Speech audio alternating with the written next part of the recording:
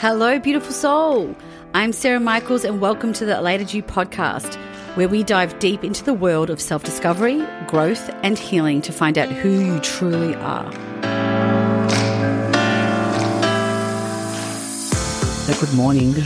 I literally just woke up and I really just felt called to share this after having a really beautiful night with my family and with my husband. And what I really wanted to share was, do you focus on your partner's strengths or do you focus on your partner's weaknesses? And I ask that question because sometimes that is the actual shift that can change your relationship.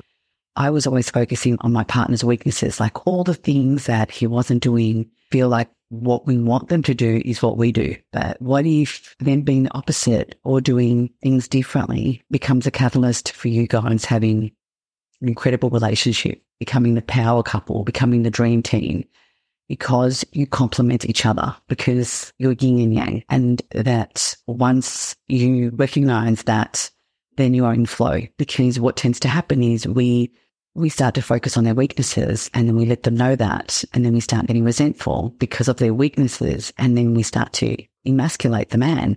And I think that a lot of us do that. I'm guilty of doing it.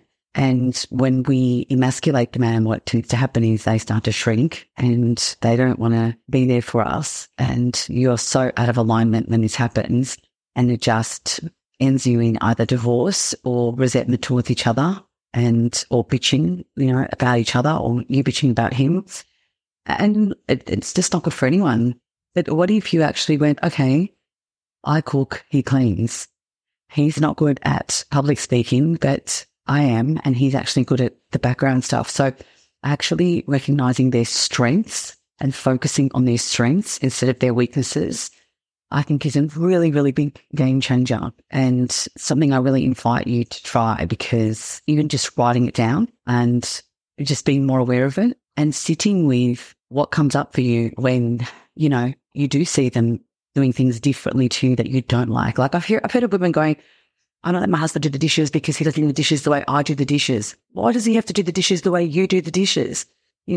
He's still doing the dishes, but if he doesn't do it the way you do it, what's the big deal? I have to say, my husband was also focusing on a lot of my weaknesses. I'm not as tidy and as neat as he is. So why doesn't he do the things that I can't do, and I focus on things that I can do? That way we can actually thrive together, as opposed to picking on your partner. The moment you realize that you actually are a team and you are not separate, that really does go for us all as a collective, but you can't help everyone. So I think that if you can really concentrate and hone in on that in your relationship, that you are a team, you are together, you are not competing against each other. When I say competing, couples do that without realizing. It's not like a competition who can get there first, but it's, I did that, and how much did you do? Well, I cleaned yesterday, or I work really hard, or couples do that, and they don't realize that is actually competing against each other. Siblings can do it too. So I really wanted to drop that in, because for me, I think that people say, how do you work together? How do you go to the gym together? How do you spend so much time together? Like in lockdown, some couples didn't do well together, and some couples actually thrived together. And you need to ask the question, why would some couples be thriving in a space where others got destroyed or the relationships got destroyed? It all comes down to perspective and, how you are looking at situations. So focusing on their strengths instead of their weaknesses.